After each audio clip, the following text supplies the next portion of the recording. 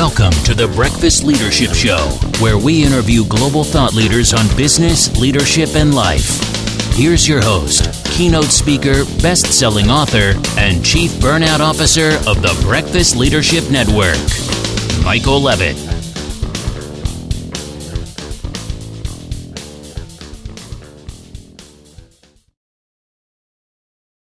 Welcome back. I've got Christopher Gilbert on the line. Christopher, how are you? Wonderful. How are you? I am awesome.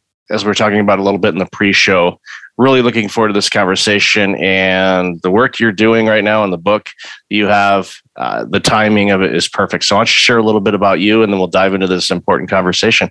Yeah, thank you so much. Yeah, I wish I could say that the timing of this book was planned, but it wasn't. It really came out as a product of probably 30 years worth of working in organizations and with individuals in the subject area.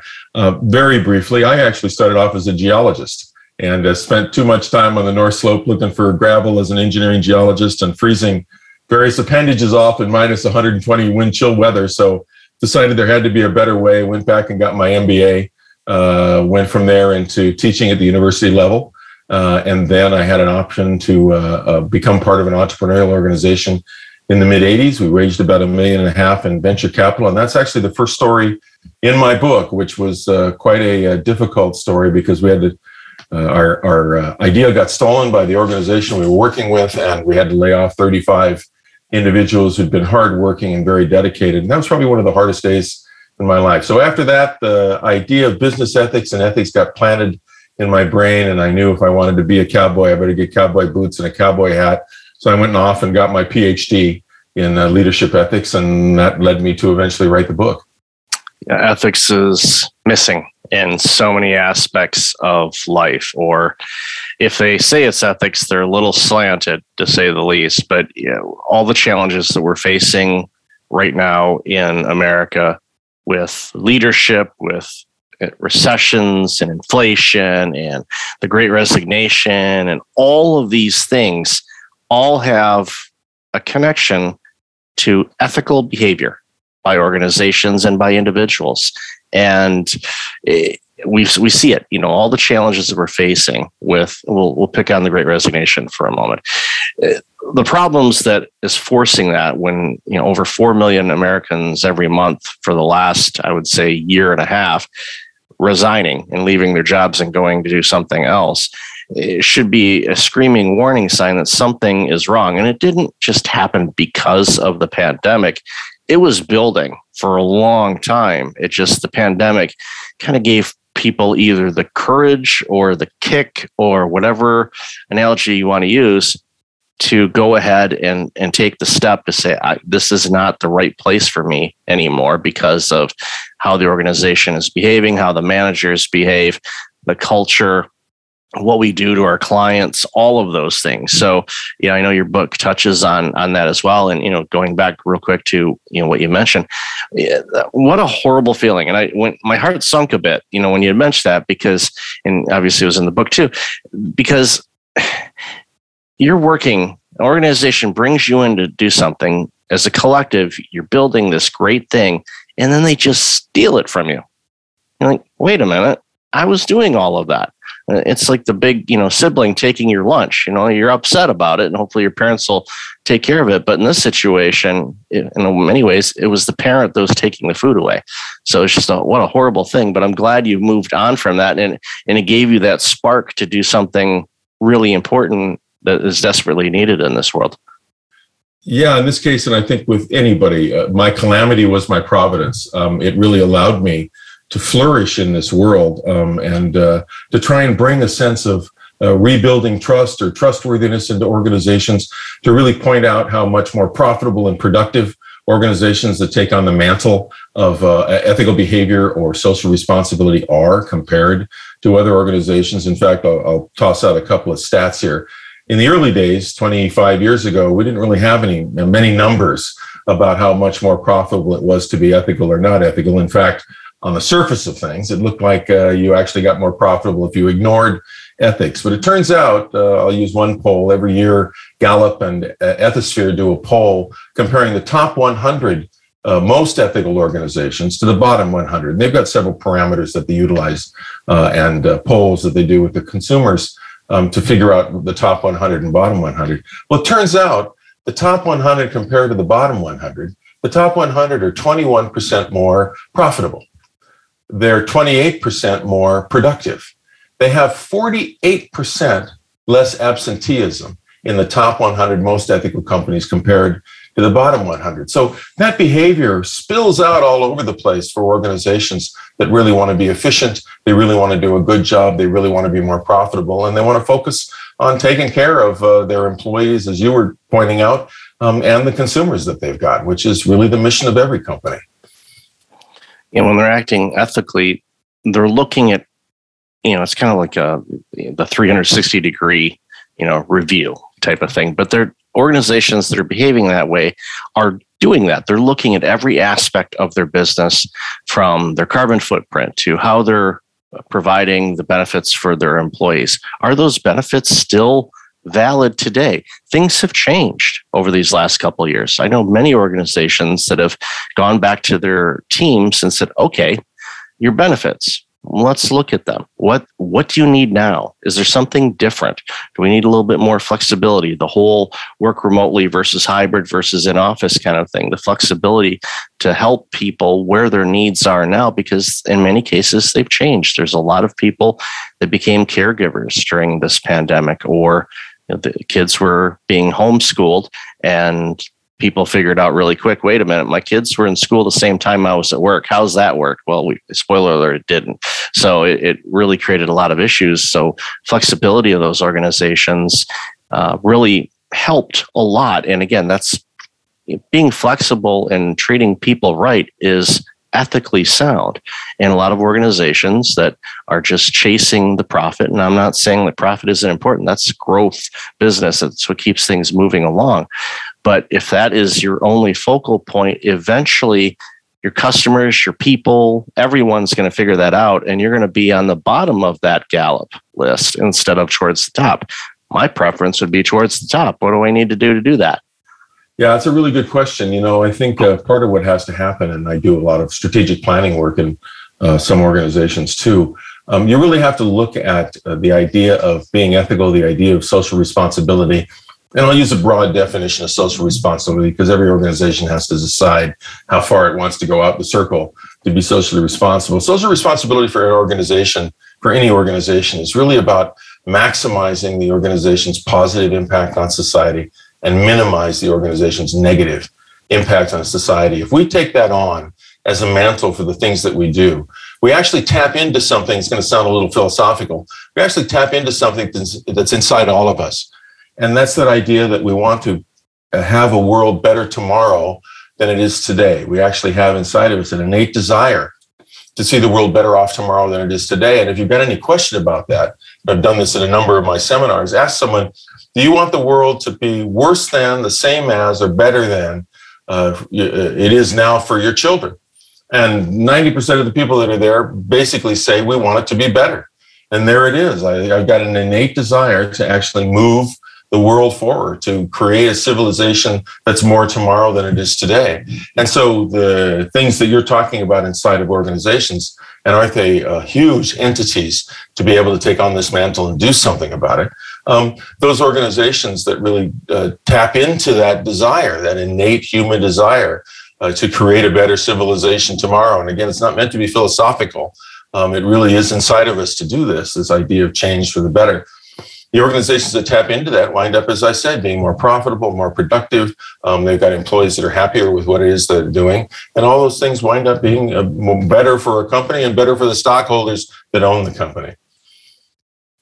And that's, again, taking care of everybody. If it's publicly traded, you have to focus on what the shareholders want, because they're investing their money. And of course, the proceeds and profits that they get from that, they can invest into other organizations. And if you're an ethically strong company, then typically, not always, but typically you have a group of investors. And before I continue, this is not investment advice. It's investment commentary, no opinion. Don't, use your own skills and learn how to invest and all that good stuff. But what I find is a lot of people will invest in certain types of industries or companies or missions and things like that. So those organizations will get the capital investments to help them grow and expand and have a larger, of course, low carbon, hopefully, footprint on what they're doing in the world. And that impacts the communities they're in, their employees, the way that their employees behave, which in turn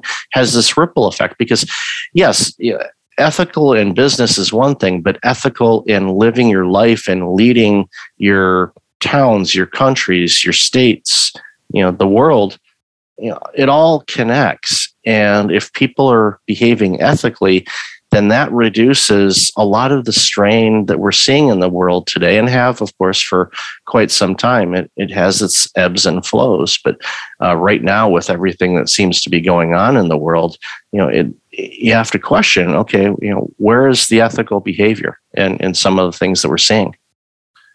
And I think you're right in this evolution of what ethics is to organizations. It's the same for us as individuals. I think in the past, ethics has been looked at from a legal perspective. So if as a CEO, I'm doing something that's legal or the organization is, then it's got to be ethical. Well, it's interesting because the legal conversation is really the low bar in an ethical conversation. The legal conversation is actually where we start that conversation. Because if you think about it, law tells us what we can do. It's ethics that tell us what we should do. And that's really where we want our attention pointed at, or I would imagine as consumers with an organization nearby, if you're looking at it, you want them wondering what it is that they should do, not just what they can do. Because the can do leads to all sorts of things like shifting labor to overseas markets, and then you've got child labor, or shifting pollution to overseas markets because their laws are different than our laws when it comes to that. And of course, the world is the world. So if I pollute somewhere else, it's eventually going to wind up where I am anyway. And this is, I guess, the aspect of what I'll call, or what's called systems thinking, where we really have to think about not only our actions as individuals or corporations or whatever the organization is, but we have to think about what that's doing, how it ripples out to the system around us that keeps us as an organization or as an individual healthy. We see a lot of this currently in individuals struggling for rights and freedoms, right? Very interesting discussions going on. Some of them not as interesting as others, but the push for rights.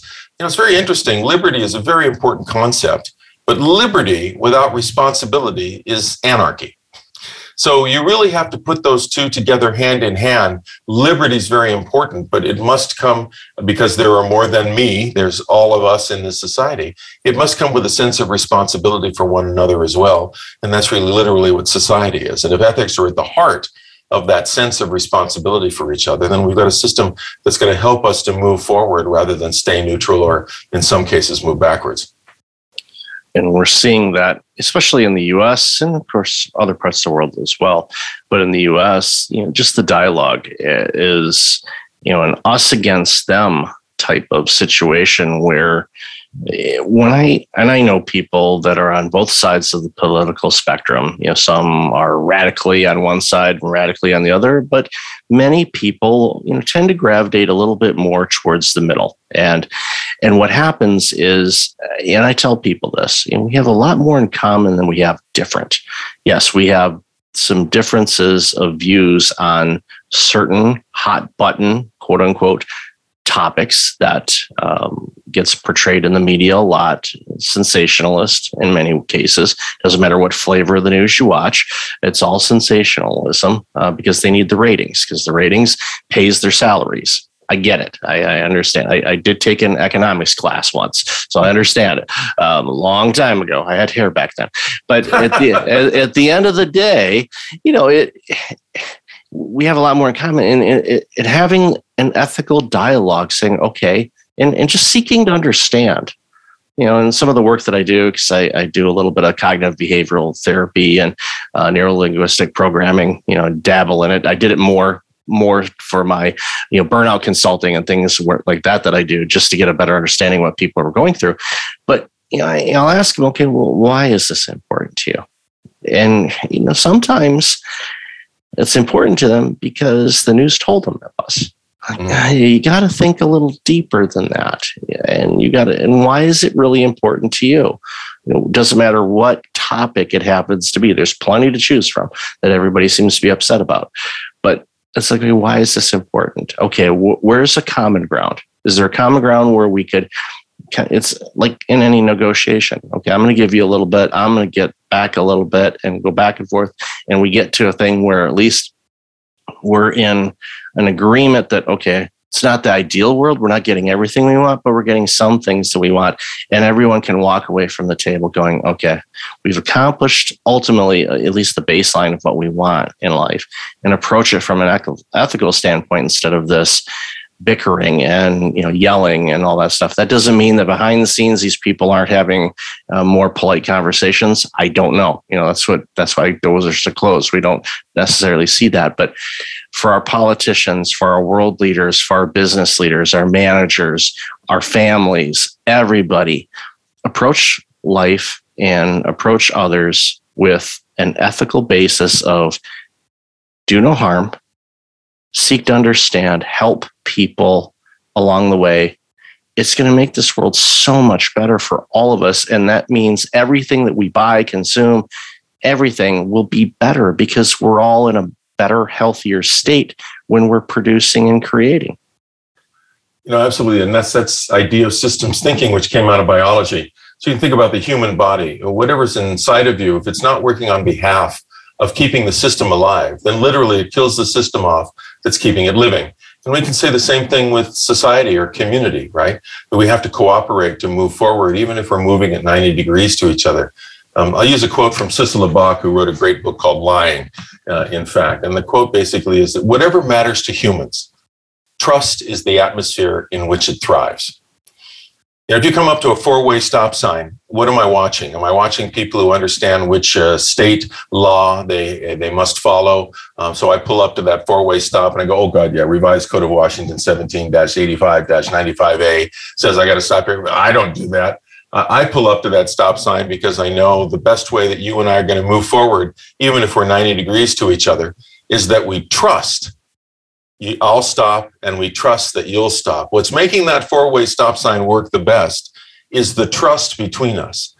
So it's a great exercise in watching what you're saying, how much better the world works when we trust each other than when we don't. Because if you imagine a world where half of us don't believe in a four-way stop sign, and I can no longer trust that everybody who's pulling up is going to stop the, at the intersection. In fact, I know 50% of us aren't going to stop at that intersection. I really have two choices. And the same is true for the people who don't believe in the four-way stop sign. They've really got two choices. And so this is going to affect the quality of their lives. They're either going to come to that four-way stop and wait for every single car to have gone through it at enough of a distance that they can get through safely. Or they're going to come up to it and tromp their foot on the accelerator, close their eyes and hope, well, I'm sure this is going to work, or I hope this works, to get through it. But either way, you're actually impacting the quality of your life if you don't believe in four-way stop signs and you're not exercising that trust. It actually slows you down. So it's kind of interesting to think about it, all these people who want to get rid of the mantle of having to be responsible with each other for the way the system works, to think about what they're missing. And how much worse their situations are if we're not building trust between us to operate properly and continue down the road for whatever this community decides that it wants to do. It is a great human experience to observe people in a four-way stop. It's sometimes entertaining. I can look, and sometimes I can even grade by what types of cars are in those four positions. And I'll know, and I'm not going to pick on any brands because none of them sponsor me, but you don't want to badmouth one in case for some reason a company says, yeah, we want to sponsor your show. But at the end of the day, it's an interesting dynamic to watch that. For me, I approach it as, okay, I know which position I'm supposed to go. Let's ease into it. And if someone zooms, then make sure that I'm not stomping on the gas to fly through it. I'm not crawling because that's just going to confuse others. But ultimately, you hope that everyone knows, the rules of it. In many cases, they don't, or they forgot, and that's understandable. But I think, again, going into it and going back, and you've said this a few times, and I definitely want to highlight it, is the responsibility component. I used to work in healthcare for a long time, and primary care specifically. So a lot of patients would come in. They've got all kinds of different issues, diabetes, heart disease, you name it. And they come to the physician. They want their prescriptions and all this kind of stuff, but they don't take the responsibility to making improvements in their life where they can either A, get off of those medications, or B, just start feeling better. People have a responsibility for their own health. We tend to think it's the hospitals and the doctors and the nurses. They're supposed to fix us. No, we are. Us, individuals. We take ownership of this. This is ours. Doesn't anybody else's. It's ours. So we have to take care of it. But too often people, unfortunately, through lack of education or who knows, the human dynamic, they don't take care of themselves. And then going back to your biology comment a few minutes ago, the body goes, oh, you're not taking care of this. Well, I guess we don't need this anymore. You start shutting things down. And then, you shorten your lifespan, and your quality of life isn't as good just because you're not taking personal responsibility of how you live. And I think everyone should take personal responsibility, how they live, how they approach others, how they live their life, how they lead, no matter what you do in life. Approach it with an ethical basis of doing no harm and making this world better for others. You do that, it's going to change this world. No, absolutely true.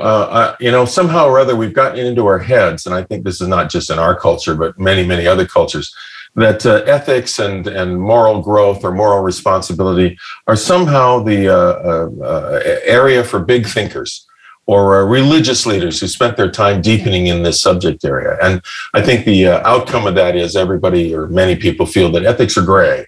I don't really know what's right or wrong. And I point this out in my book as well as some of my talks that, saying ethics are gray is sort of like using the phrase, I'm sort of pregnant, or I sort of voted, or I'm sort of human.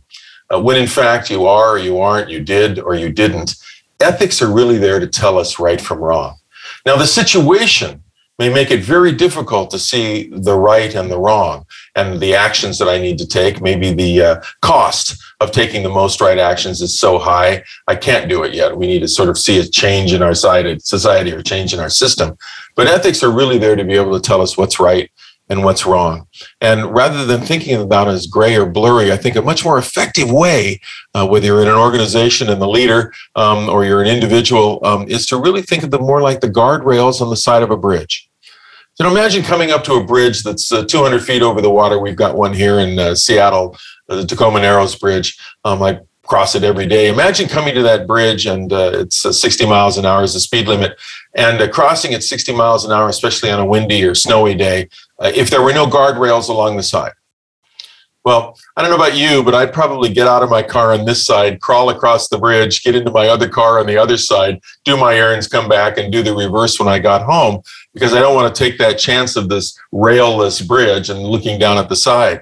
Again, especially if it's a windy or bad weather day.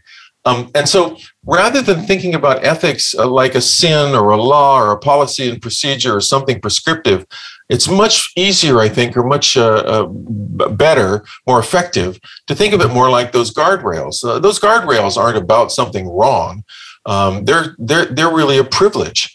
And if you think about it, the guardrails allow us to go as fast as we want to be able to go, especially if there are other people going along the same direction or in the opposite direction on the other side. Those guardrails really allow us to do the speed that we need to do and move forward in our lives. And better if they were there than if they weren't there. And they're permanent. They don't change from person to person. They don't lift here and there. They're permanent, and they're there to tell us the best path forward and moving forward. And so I think if we begin to think about ethics as a privilege and a tool, something that really does help us see right from wrong, it really allows us to be able to be empowered and to make our own choices. And I've got several tools in the book, very easy tools that are an effective way to think about making choices, whether you're a corporation trying to make a very major choice about some competitor, or you're an individual making a very small choice. And by the way, it's the smaller choices that really add up to the ethics that we see. The larger choices of corporations where they're defrauding people, like the Theranoses of the world, for instance, or they're laying lots of people off. Those are very high profile. It's interesting to watch them, but really it's our small choices every day that talk about the ethics that we have. Cutting someone off on the freeway, fudging on our taxes, secondhand smoking. All those are examples of choices that we make. We may not think of them as ethical, but quite frankly, cutting someone off on the freeway, I can justify it pretty easy. If I need to get ahead of them, if they're going slower, if they cut me off and I want to show them, I can justify it. And that's exactly the way that the high profile people make the choices. They rationalize that what they're doing is right, even if it is unethical or sometimes even illegal. So if we can begin to think about the power that we've got to make choices individually, small choices and large choices, it's actually going to make a change, as you're talking about, in this world around us. Because our better choices build trust. Building trust is what the world needs to operate. And so the community begins to change as we change. I love this conversation, and congratulations again on this book. Boy, I know you said before the timing, wasn't planned this way, but it certainly came out that way. So, Christopher, where can people find out more about you, your book, and all this amazing work you do? Well, thank you so much. You can go to our website, which is Noble Edge Consulting, all one word, nobleedgeconsulting.com. There'll be two E's in the middle, NOBLEEDGE, nobleedgeconsulting.com. You can also pick a copy of the book up there and see our work, or Amazon, Barnes & Noble, Books A Million, Indigo.com. All of the online bookstores have it, and the brick and mortar nearby, we want to support those as well. The small bookstores have it, or they can order it if you need to get it. And by the way, just in the last week, we got the Best Nonfiction Book of the Year award from the Authors Circle at Acorn Publishing, which was really, there's a lot of awards out there that I'm not sure you pay much attention to, but that one really made a difference. And so it's a good book. It can be used in the family room or the boardroom. And I think if we can get this conversation going in a different direction, it's actually going to wind up being not only good for us as a society, but profitable for us if we're involved in business. I'll definitely have that information in the show notes, and congratulations on that well-deserved award. So again, Christopher, thank you so much for your time and all this amazing work you're doing. Oh, thank you, Michael. It's a real privilege. Thanks for listening to the Breakfast Leadership Show, part of the Breakfast Leadership Network. Visit breakfastleadership.com for tips on empowering your business and your life.